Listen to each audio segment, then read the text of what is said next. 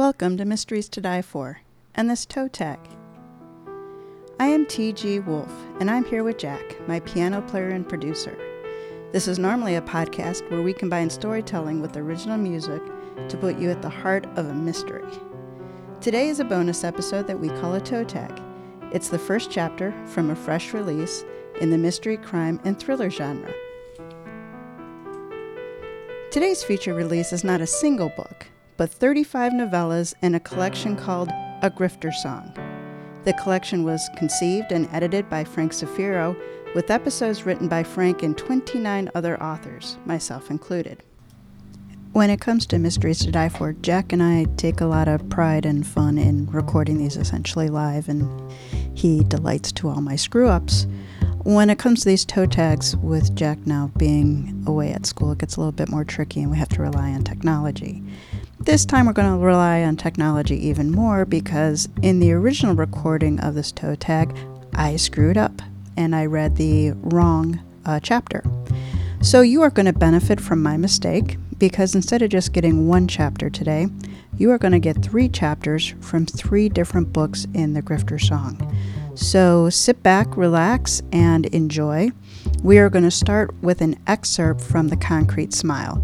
I say an excerpt because The Concrete Smile is about a 64-page novella that is one chapter. So this is not labeled as chapter 1 in the book, but it comes from very early in the story.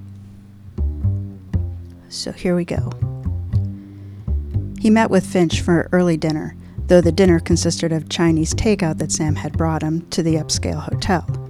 He stopped a block away and texted a question mark with his throwaway phone. A few minutes later, the phone buzzed and OK appeared on the screen. In the lobby, Sam made straight for the elevators and up to the 3rd floor. Finch was in room 1570, and he gave the door 3 quick raps. Finch opened the door and he slipped inside. "You get Kung Pao?" Finch asked. "Kung Pao tastes like duck vomit," he said. "Then duck vomit must be delicious," Finch said. "I got you some," Sam said, handing the bag to the older, rangy man. Finch took the bag and went to the couch in the small living room of the suite. As he dug through the bag, Sam settled in the chair opposite him. "Did you see him last night?" Finch asked without looking up. "Yeah," Sam said. "He was in the mood for pounding them back at the Stone Pilgrim." "And?" Finch prompted. "He's close, I think." "You think or you know?" Finch pulled a carton from the bag and opened it. "Ah," he sighed. "Lucky's has the best Kung Pao in the country." "He told me about the deal," Sam said, "and he talked a lot about being aggressive. Then he tried to be a little coy about what that meant, but it was pretty clear what he intends to do." "Which is?" Finch tore the paper from a pair of chopsticks and started to eat. "He's going to flip the offer," Sam said. "Jesus, finally!" Finch spoke around a mouthful of food. "I don't know how many more hints I could drop to this guy. Is he cautious or just stupid?" "Definitely not stupid," Sam said. "Well, he's one cautious son of a bitch then. Maybe you roped the wrong one, Sammy." Sam gave him a tired look. "You said that the last time, and we made out pretty good on that one." "That was 6 years ago," Finch said. "Maybe you lost your touch." "The touch gets better with time, Finch, not worse." "That's what all the athletes think too," Finch said. Sam smiled indulgently. Finch busting balls was part of the package, and while some of the game might not like it, Sam did for some reason. "Will the website hold up?" he asked. Finch snorted. "Of course it will. That part just keeps getting easier. I knocked it out in half a day. Social media is harder than the static website." "Jacobson is pretty old school," Sam said. "Yeah, but Jacobson Concrete and Drywall has a Facebook page," Finch said. "I know," Sam said. "It's bare bones and hasn't had a post in 9 months. Which is why I didn't bother setting one up for Dillon Brothers. But our website looks great." "And the books?" Sam asked. Finch grinned. "Already." "That was fast," Sam said. "It's because I stole them." Sam raised an eyebrow. "Yeah," Finch confirmed. "I lifted the past 3 years from a company in Irvine, California, changed the header and the first few transactions, then did a little find and replace on the rest of the spreadsheet." "They need to be losing money," Sam said. "And I doctored that too," Finch assured him. "They're bleeding." Heavily? Sam asked. Yes, but I made it more like internal bleeding, not easily spotted, but there. And that'll pass muster, Sam asked. Sammy, don't you see how perfect it is? It's mostly real. Of course it'll pass muster. Sam didn't reply right away. And who says pass muster anymore? Finch asked, shake his head while he popped another piece of chicken into his mouth. A bit of sauce dribbled onto his beard. Barry Jacobson, Sam said absently. Finch chuckled at that. Maybe you're not past your prime yet, my boy. We'll see, Sam said. That night, he picked up Patty to take her to the bar again. On the way, he coached her on the role he wanted her to play. She seemed intrigued, as always. What kind of game are you playing, hon? He ignored the question. You're set on the plan? She shrugged. Easy enough. They arrived before Jacobson and nursed a drink and an appetizer for the better part of an hour. Sam set his lucky Zippo on the table, absently toying with it. You can't smoke in here, Patty told him. Can't in most places these days. Sam nodded. I know. Patty looked at him for a while. You don't smoke, do you? Not anymore. Well then, why the lighter? Sam didn't answer. His mind drifted to another bar, years ago, when he'd first seen Rachel. She'd been dressed to land a whale, and he recognized that same quality that Jacobson would struggle to define to him years later. He watched her for a bit. When it was clear that the pickings were slim, he sat down and offered her a cigarette. I don't smoke, Rachel had said. Sam shrugged and put the pack away. Do you kiss? He asked casually. She smirked, but behind the smirk, she looked closer at him, and after a moment, he could tell she saw the same thing he saw, another grifter. No lips that touch a cigarette ever touch mine, she said, her tone somehow curt and playful at the same time. Wordlessly, Sam dropped the pack of cigarettes on the bar and pushed them away. He pocketed the lighter, though. It had been his father's. Just like that, Rachel asked. Just like that, Sam said. The smoldering look between them should have put off anyone with half a clue. But Sam thanked God the world over that he created so many marks who didn't meet that minimum criteria. One of them approached and sat down on the other side of Rachel. Is this guy bothering you? He asked her, his voice full of bravado that comes with money. A touch of a smile tugged at the corner of Rachel's mouth, and that was all it took for Sam to understand. Yes, Rachel told the mark, still looking at Sam. Yes, he is. Sam played the role, and they took him for almost $6,000. Where did you go? Patty asked him. Sam glanced around to Stone Pilgrim. Still no Jacobson. Nowhere, he told Patty. You remember what to do? She sipped her drink. Please. I'm a professional. All right, so that is an excerpt from early on in the Concrete Smile. Next for you, we have Chapter 1 in Book 2, which is titled People Like Us, and was written by J.D. Rhodes. Chapter 1. Aunt Sally was the real deal, Sam said. A legend, a grifter's grifter. Rachel looked around the front parlor of the old lady's house in Raleigh, North Carolina, and thought of the old saying, if you can't tell who the mark in the room is, it's probably you. The parlor was well lit, the tall windows as clear as if they'd never seen a speck of dirt. The cup and saucer balanced on Rachel's knee looked as if it had been in the old lady's family since the Civil War, maybe longer.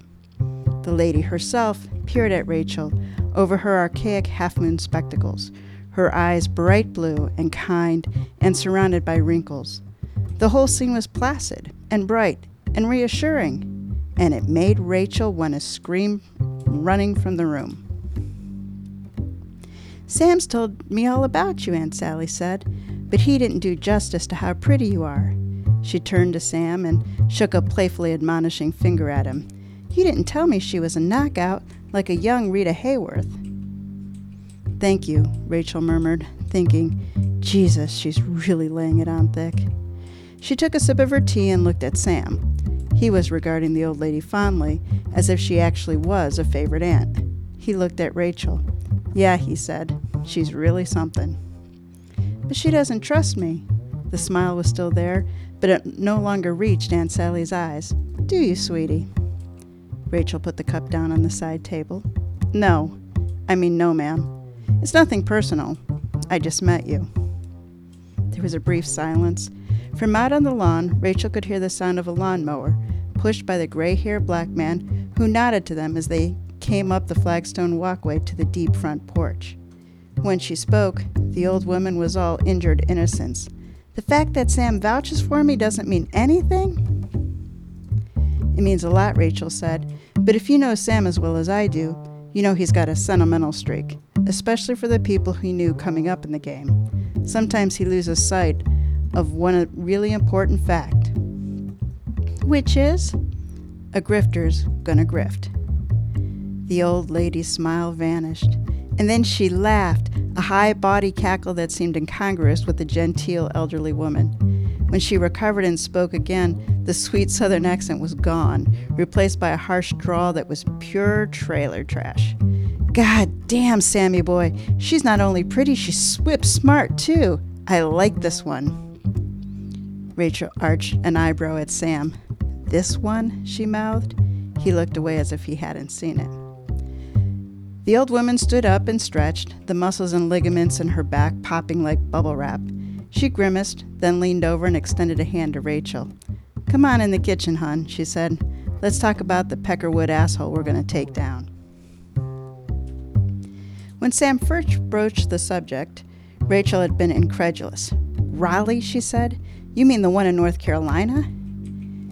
He seemed nettled by her skepticism. I don't think there's another one.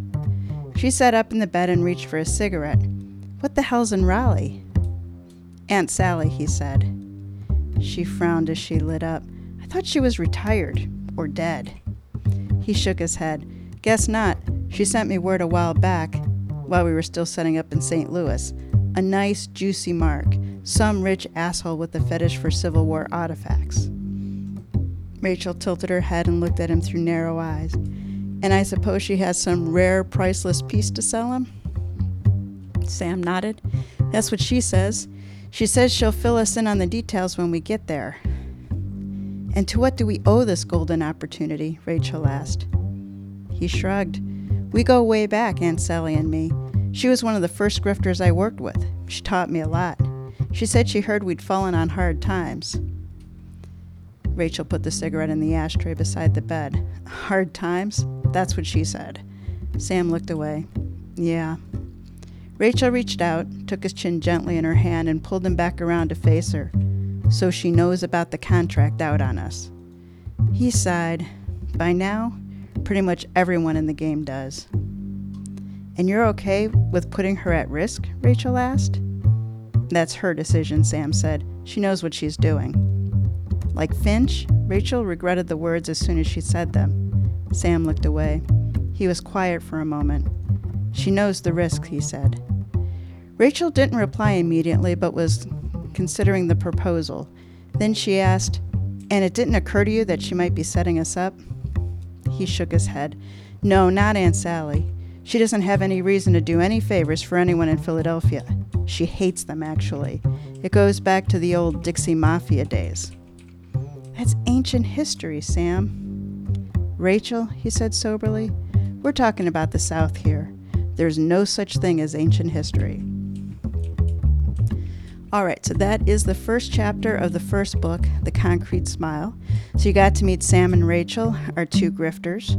So over the next 34 books, Sam and Rachel crisscross the U.S., looking for their next mark and trying to stay one step ahead of the Philadelphia mob, all the way until book 35, Into the Dying Sun. So this is the end of the series. Said it's also written by Frank Zafiro, and we are going to pick up with the fourth chapter. It's titled Rachel. She remained over the toilet, holding her stomach, unsure if she was finished. When the nausea seemed to pass, she flushed. A quick glance in the mirror told a sad story. She frowned and cleaned up, rinsing out her mouth and brushing her teeth. When did this start? It wasn't hard to recall. San Diego. The fake development deal that devolved into a kidnapping and murder. They'd barely escaped. Both of them were still sore from those injuries, although the slings and bandages had come off a week ago. But the nausea appeared before the violence. before they enter the swanky hotel conference room to present the pitch and secure the deal, in fact. At the time, she chalked it up to uncharacteristic nerves. When it didn't subside later, she suspected stomach flu. It's not the flu, she thought. Not something I ate. The enormity of the realization settled on her while she scrubbed the aftertaste of bile from her teeth. Her mind flashed back to the only other time this had occurred, out west, in Sacramento and Lake Tahoe, the crypto scam. She lost the baby shortly after finding out there was one. When she told Sam about it afterwards, most of his concern was for her well-being. She loved him for that, but he'd been devastated, she could tell. She loved him for that, too. Rachel spit and rinsed off her toothbrush. She stared at herself in the mirror of the hotel bathroom. What now? A normal life was never in the cards for them. But both harbored a dream of an escape, enough money to live comfortably and anonymously somewhere warm and pleasant. Their tropical island fantasy. While a child didn't have to be part of that fantasy, Rachel knew that both of them would welcome the idea. That's all it is now, she told herself. An idea. She wouldn't let it become the hope of a child. Not yet. Not until she knew it wasn't going to happen again like it did before. Her own accusing eyes stared back at her. No. That was wrong. She couldn't keep this from Sam. They'd made a promise. It was the two of them against the world. They were in this together. And this meant everything. I have to tell him. Rachel rinsed her mouth one final time and left the bathroom. She found Sam on the balcony where she'd left him, checking their dead-drop voicemails. Now he stood near the rail. His phone dangled from his hand at his side, and he stared off into the distance. She immediately knew something was wrong. What is it? She asked. He turned, his expression stricken.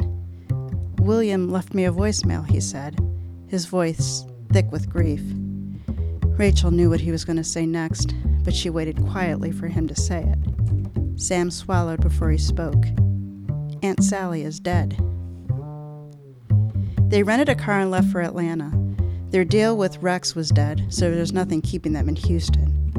Rachel consoled Sam as they drove. Since they left so late in the day, she convinced him to stop in Mobile for the night.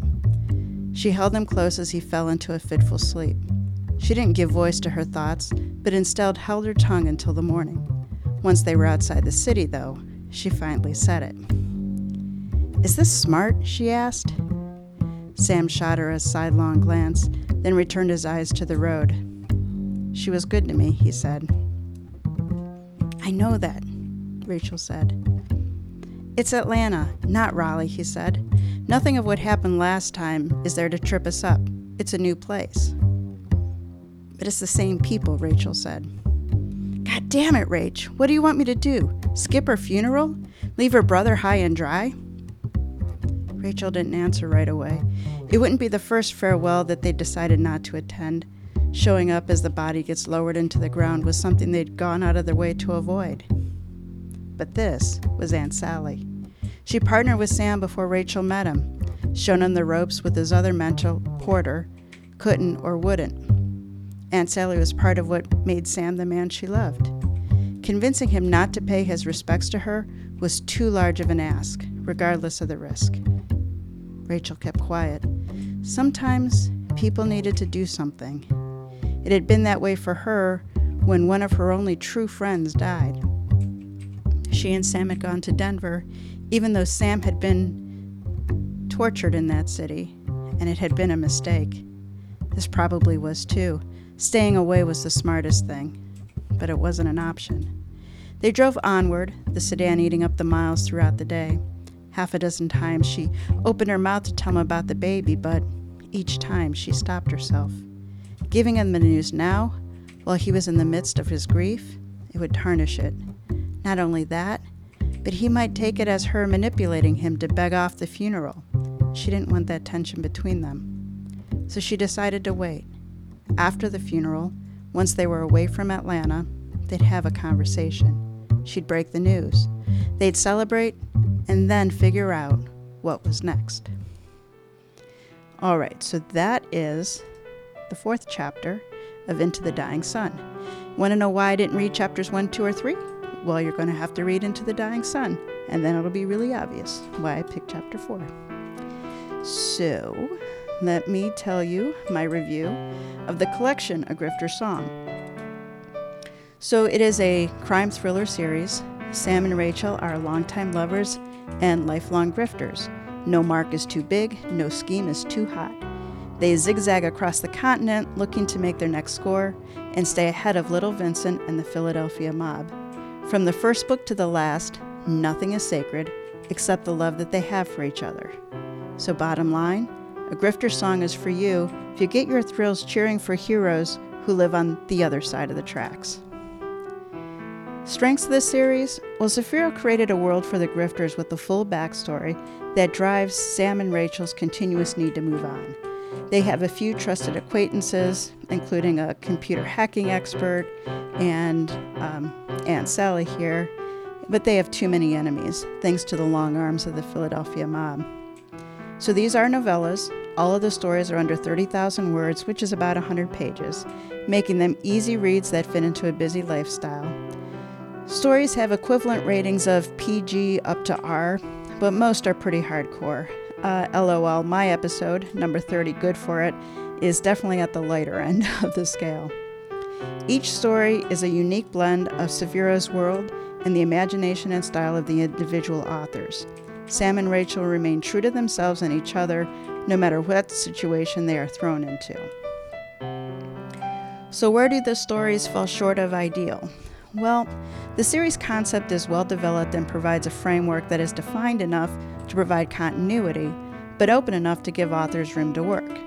Readers are bound to have favorite stories and stories that they like less. I certainly do. If you don't love one, I encourage you to keep reading.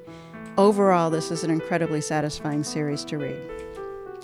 Now, for behind-the-scene interviews between Frank and his writers, you can check out his podcast called Wrong Place, Right Crime. That's WRITE Crime, wherever you get your podcast. In prep for finishing up the series, Frank did some interviews with everyone, asking them questions, including, how do you think the book or the series is going to end? And I will say, I was wrong. All books in A Grifter Song were released from Down and Out Books and are available from Amazon and other book retailers. I have a link to this series in the show notes. So let me introduce you to Frank. Frank writes gritty crime fiction on both sides of the badge. Frank served in the U.S. Army from 86 to 91 in military intelligence as a Czechoslovak linguist. In 1993, he became a police officer in Spokane, Washington. During his career, he worked as a patrol officer, corporal, and detective. In 2002, he became a sergeant and entered into leadership roles. He was fortunate enough to command patrol officers, investigators, the K-9 unit, and the SWAT team. He retired from law enforcement in 2013 as a captain in order to write full-time and to teach. So that wraps up this toe tag. Jump into A Grifter Song, start with Book 1, The Concrete Smile, and read all the way through until you are into the dying sun. Thank you for joining us, and come back here. We'll say this is a special toe tag, so come back in a few days and we will have another episode ready for you. All right, Jack, take us out.